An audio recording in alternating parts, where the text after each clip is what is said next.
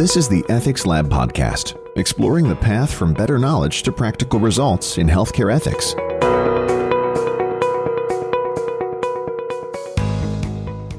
The important piece is that the clinicians don't have to make allocation or triage decisions at the bedside. And that allows them to do their job and do what they do best, which is just take the best care of the patients that they possibly can. One of the most difficult problems facing hospitals and health systems today is scarcity of key medical resources. Unfortunately, blood product shortages are not uncommon, and they present significant challenges for patient care. Our guests in this episode developed a specific set of recommendations and a protocol for their hospitals to deal with these situations. They've also worked to establish a standard approach across their geographic region, which a lot of locations have not really been able to accomplish. We hope their insights and work can inform other ethicists, hospitals, and cities looking to develop similar protocols. Our guests in this episode include Dr. Paul Hutchison, who is a pulmonary and critical care physician at Loyola University Medical Center in Maywood, Illinois, just outside Chicago. He's also one of the clinical ethicists at Loyola. Dr. Kathy Neely is a physician and an ethicist at Northwestern Memorial Hospital in Northwestern Medicine in Chicago. And Leah Eisenberg is the Director of Clinical Ethics Consultation Services at UI Health, which is part of the University of Illinois at Chicago system. Leah is also an attorney and a visiting clinical associate professor in the Department of Medical Education. My name is Beckett Kremels, and this is Ethics Lab.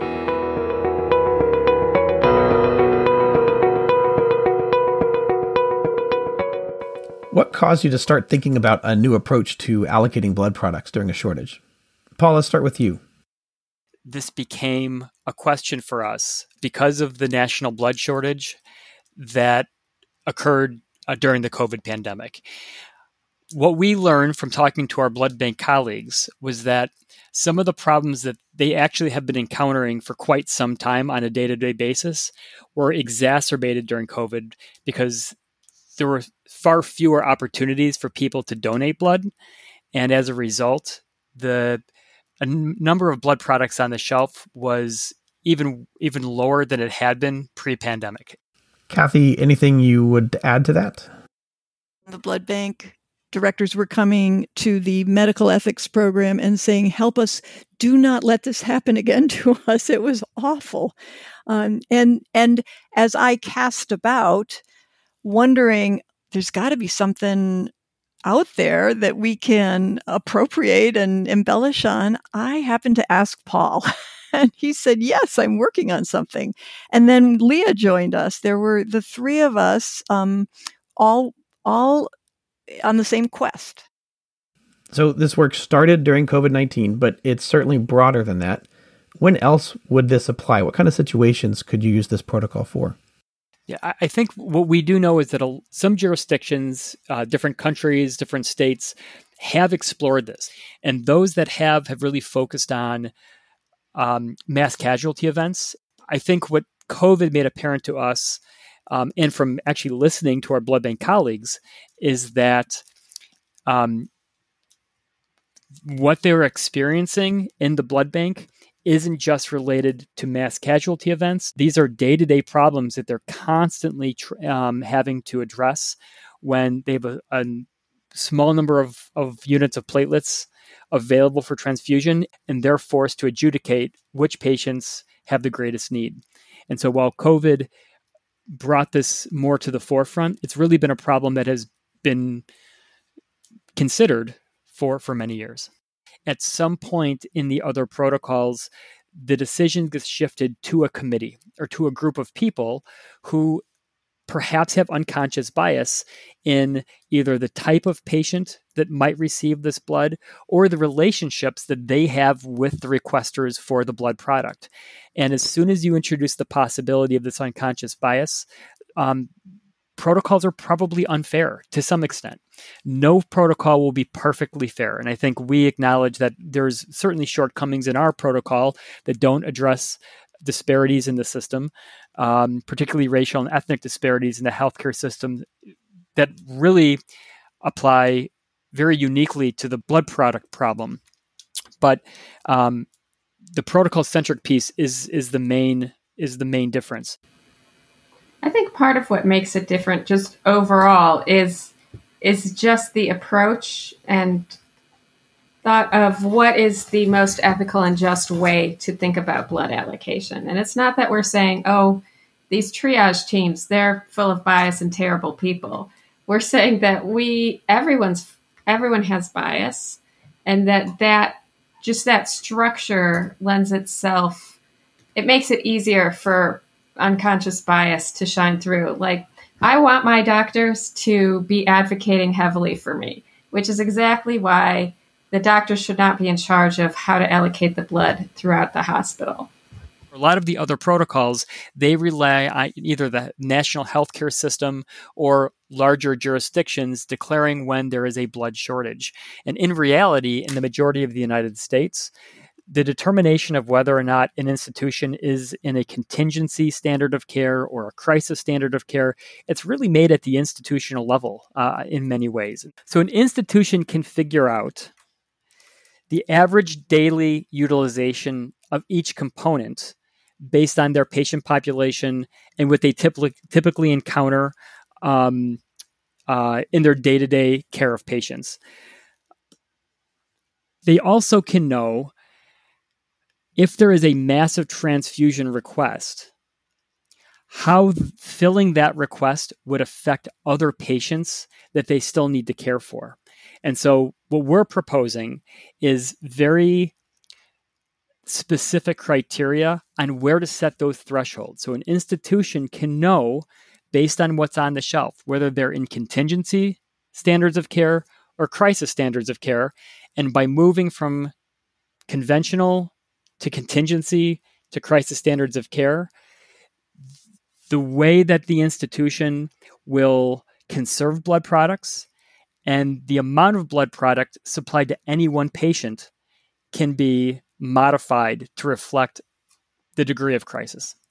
Usually blood is given in the healthcare system as part of a package deal. Many interventions are being deployed to prop that patient up while they move toward recovery.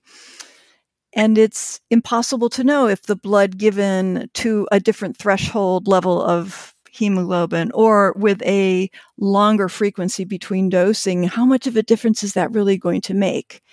And the protocol we've been working on is much more attuned to that nuance of clinical medicine. The other unique aspect of our protocol is the fact that if a surgery is about to take place that is expected to be a high transfusion request surgery, the blood bank, looking at the protocol, can notify the surgeon and let them know how much blood they will be allocated for that surgery. The surgeon has to take that information into account when determining whether or not they're able to perform the surgery. So this certainly would put some sort of guardrails on performing elective surgeries.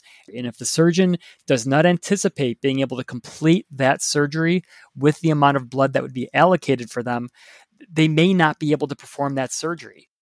Seeing that these sort of chronic shortages or chronic low levels of blood products seem to be what's going to be happening for the at least near to medium term future, to how to just on a regular basis, hopefully not too regular, deal with having more need than product. Some of these surgeries can consume between 100 and 150 units of product.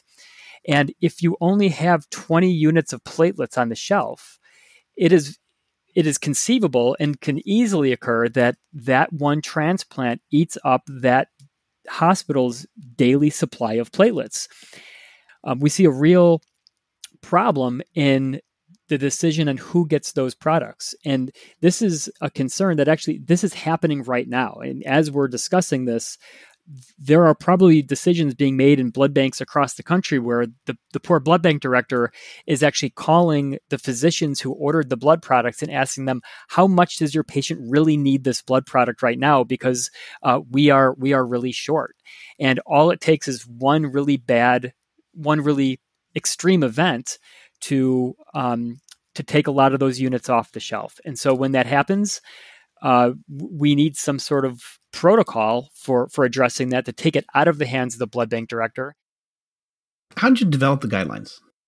There was a time where our supply was getting low, and the blood bank director reached out to me, and I started compiling information. But sort of once we got to a little better level with blood product, I think just it's the nature of busy hospitals where people become less interested. They think, well, we're past that now.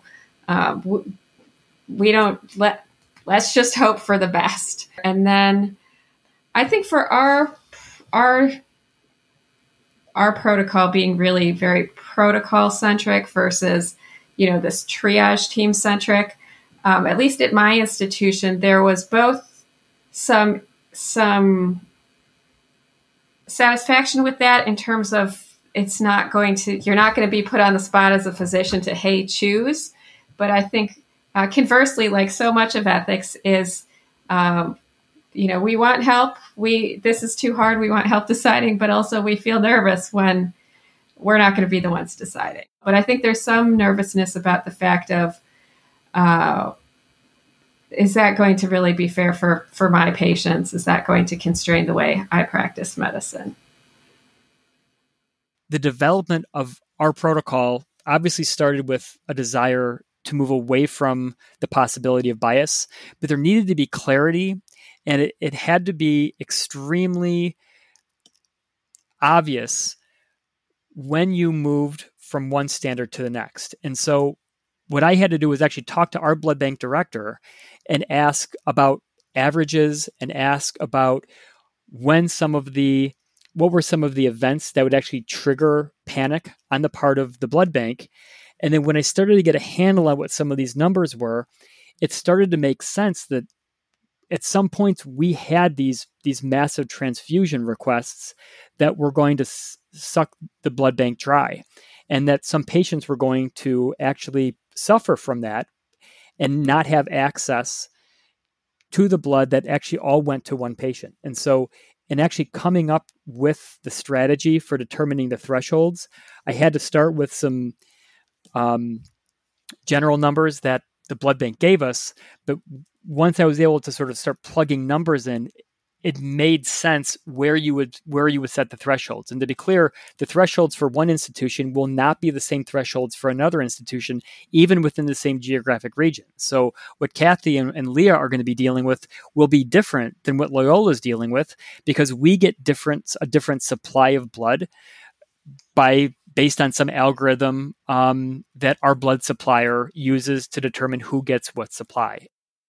So it sounds like there's a lot of flexibility, even though you might have more or less the same guidelines across institutions. Because of the way they're structured, it's going to play out differently at each place because you get different allocations of blood. Mm-hmm. And different patient populations. There are some surgeries known to be very high blood transfusion requiring, like liver transplants, like COVID lung transplants. They are inherently bloody. And an institution that does those will have a very different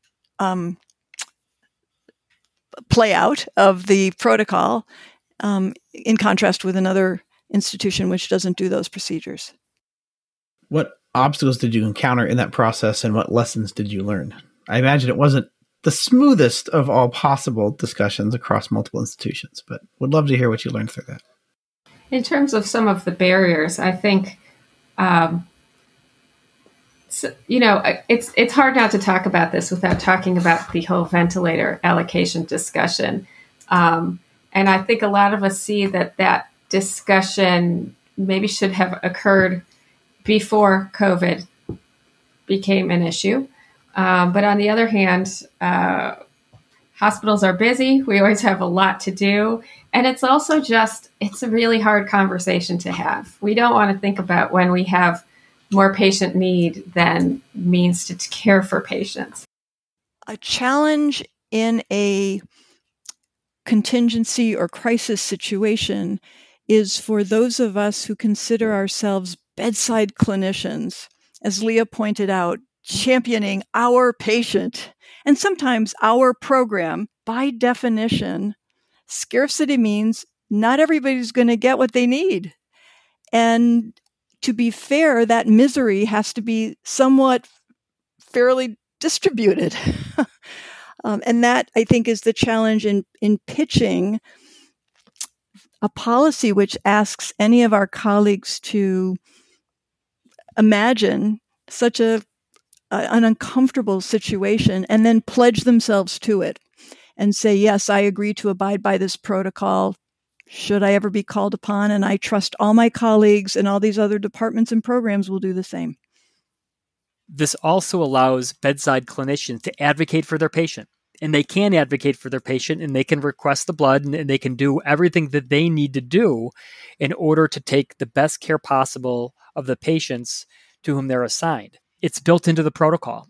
And that doesn't mean the protocol is perfect. And there will be probably plenty of opportunities to tweak protocol to make sure that it reflects the values and priorities of the institution as it is integrating a protocol into in real time into patient care.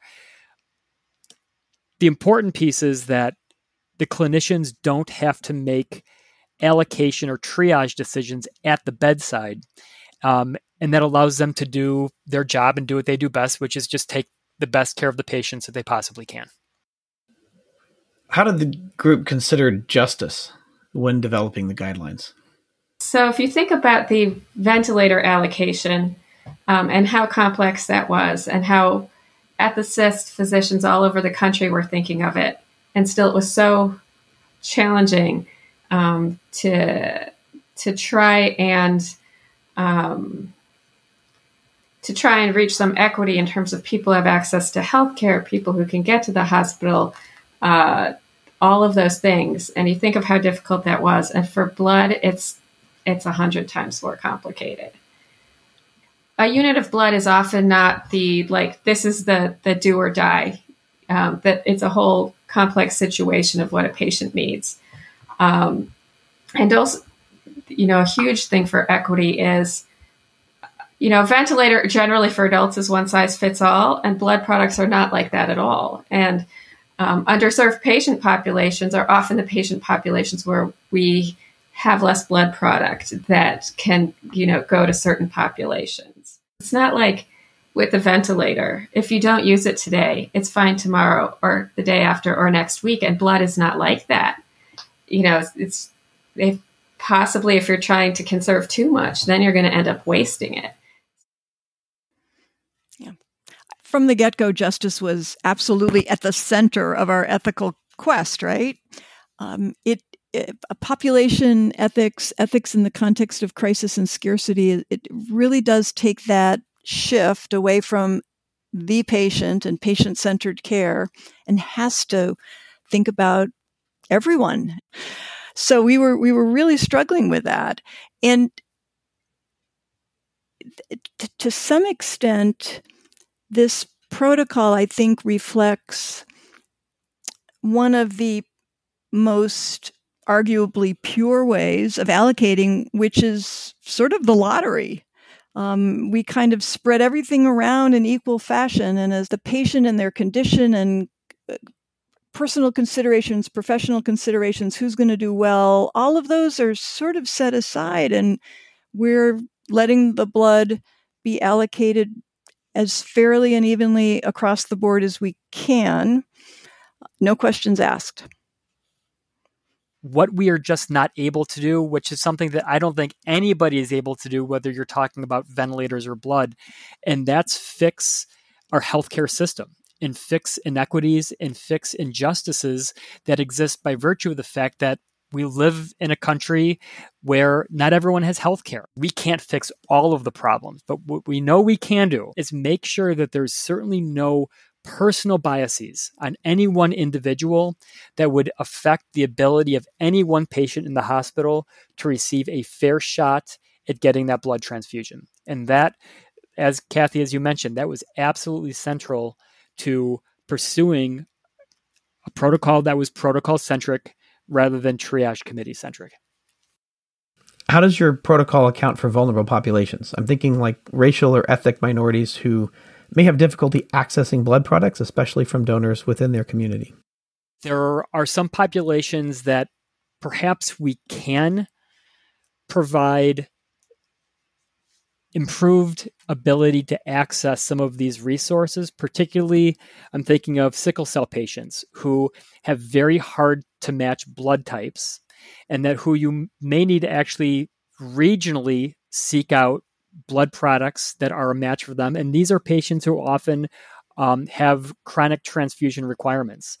And so we do have an aspect of the protocol that actually identifies some of these hard to match groups, particularly the sickle cell patients, and making sure that hospitals talk to each other and try to identify units of blood product that it can somewhat be sequestered by certain hospitals who know that these patients will have these chronic transfusion requirements.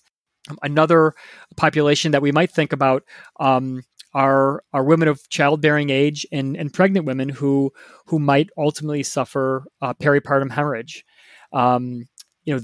This is a population where you potentially could have two individuals who are affected by the need for a blood transfusion. And so you could conceive of a part of this protocol that might hold some O negative blood in the emergency room for a massive transfusion request in the event a pregnancy requires a transfusion. Our proposed protocol is just the beginning. It's just the foundation. And what we would really love is for other institutions to pick it up and develop it, not just make it their own, but make it better and export it all over again for everyone else to consider. I think there are many reflections and tweaks that can happen that will improve it. In an ideal world, we would come up with a protocol that is entirely algorithmic, that you can plug in the blood product available, you can plug in what your anticipated needs are, and the answers are spit out, and everything is as fair as possible, and there's literally no bias or injustice in the system. But I think we all have to recognize that there are other competing ethical claims, and certain patients have competing ethical claims that it is entirely reasonable to acknowledge and deviate from a perfect algorithm.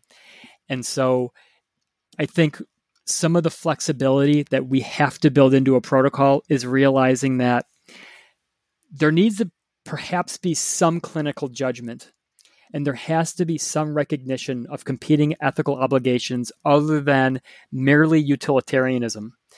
And that demands that you have some flexibility in your system. Why can't we use what we did for ventilators? And Lee, you've given two really good answers for that, but anything else to add? Why can't we just take what we had before and apply it to this? I mean, I think part of it is because what we had for ventilators, we now know is not that great. Again, we did the best we could at the time, and it was necessary. But we know that the way it treated people with chronic illness and disability was maybe not entirely warranted. And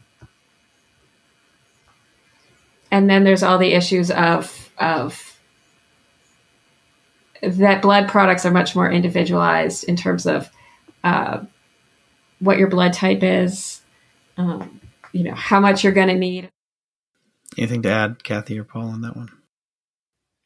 Yeah, I think our ventilator protocols were based on, of course, a mass casualty scenario, right?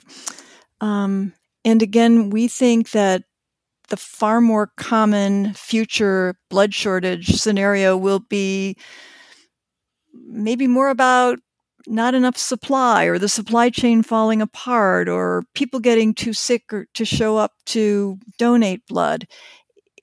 It will be a different kind of scenario. How does preparing a protocol in advance of scarcity help clinicians in the moment? How do you think that kind of guideline there helps ensure that just allocation of resources? I would say if you've designed a protocol that's gone up the chain of command, has approval at various levels in your institution of institution leadership, and that the content experts have looked at this and said, to the best of our ability, we think this is the best we can do right now, not actually living through the period of scarcity, you're going to have at least initial trust from the clinicians that we've done something and done some preparation for this. No protocol is going to be ready for prime time until it's been tested in prime time.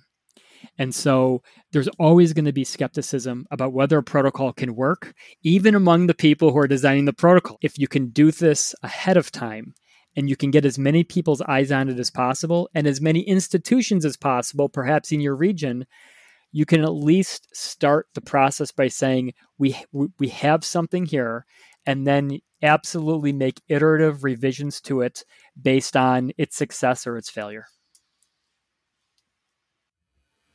And I think even when people are doing their very best, when you have, when a situation is emergent, you need to get together a protocol and make decisions right away, that it's just hard to be as thoughtful, to get as many stakeholders involved, to do troubleshooting, and then to really disseminate it out to everyone. Whereas you say, we don't need this yet. We would love to never need this, but we're going to have a plan and people are going to know about the plan. And if we get to that space, we're prepared and ready to go. Right. I think you're looking at three people at three different institutions who were helping to build the airplane as it flew. and that was awful. And this is so much better, so much more reassuring to have something on the shelf ready to roll. Eisenhower, I think, said, plans are useless, planning is essential. Yeah. Ooh, nice. What benefit do you think there is for having an approach that spans different hospitals and across an entire community? Although we all are in Chicago, we have very different hospitals, different patient populations.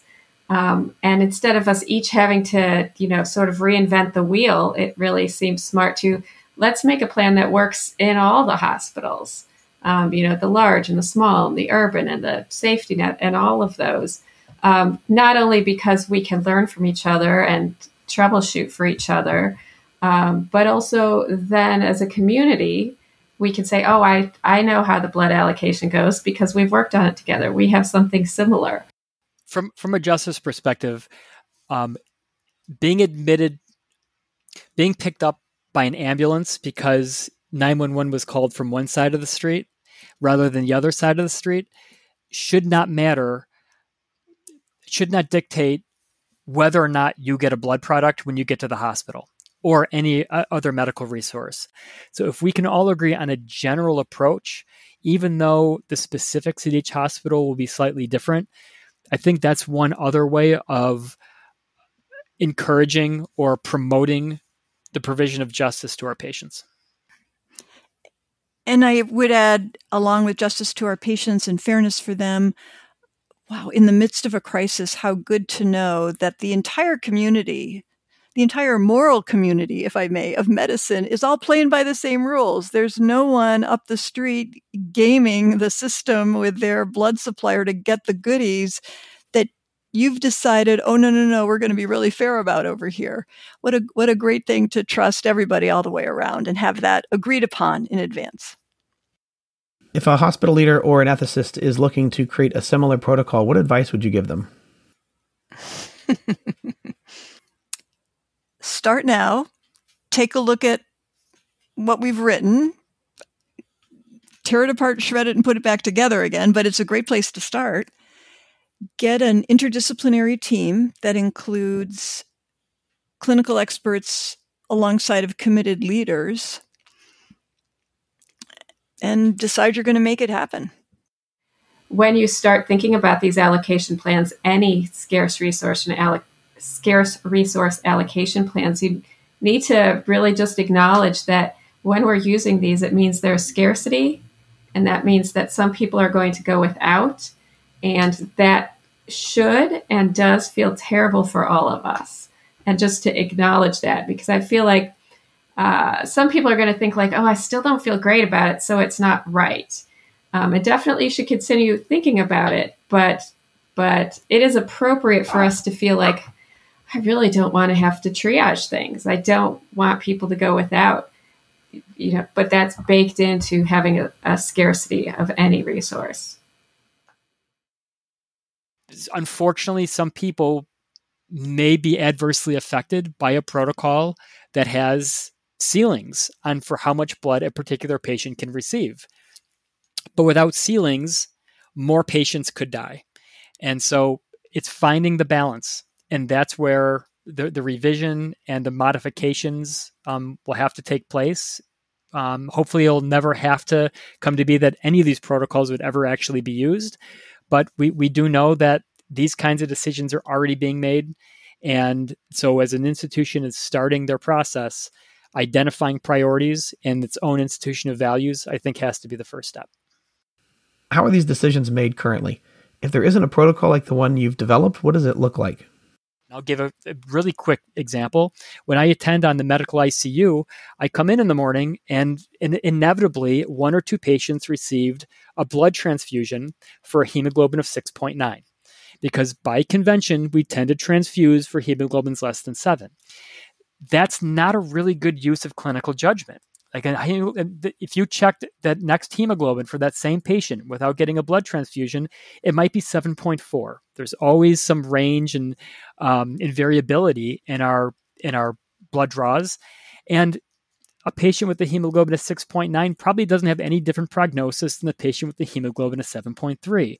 And so the blood bank having to reach out to clinicians and try to figure this out in real time.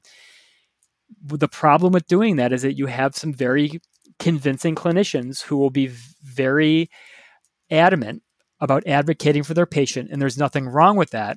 But when the advocacy of a specific physician then affects other patients who may not get their blood, who may have a greater need, that's where the bias and some of the unfairness starts to emerge. And so unfortunately, the state of affairs right now is the blood bank just sort of handles it and tries to adjudicate it themselves.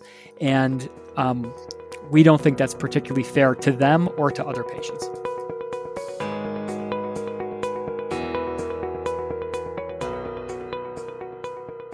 Thank you to our guests, and as always, thank you to our listeners. My name is Beckett Grimmels, and this is Ethics Lab.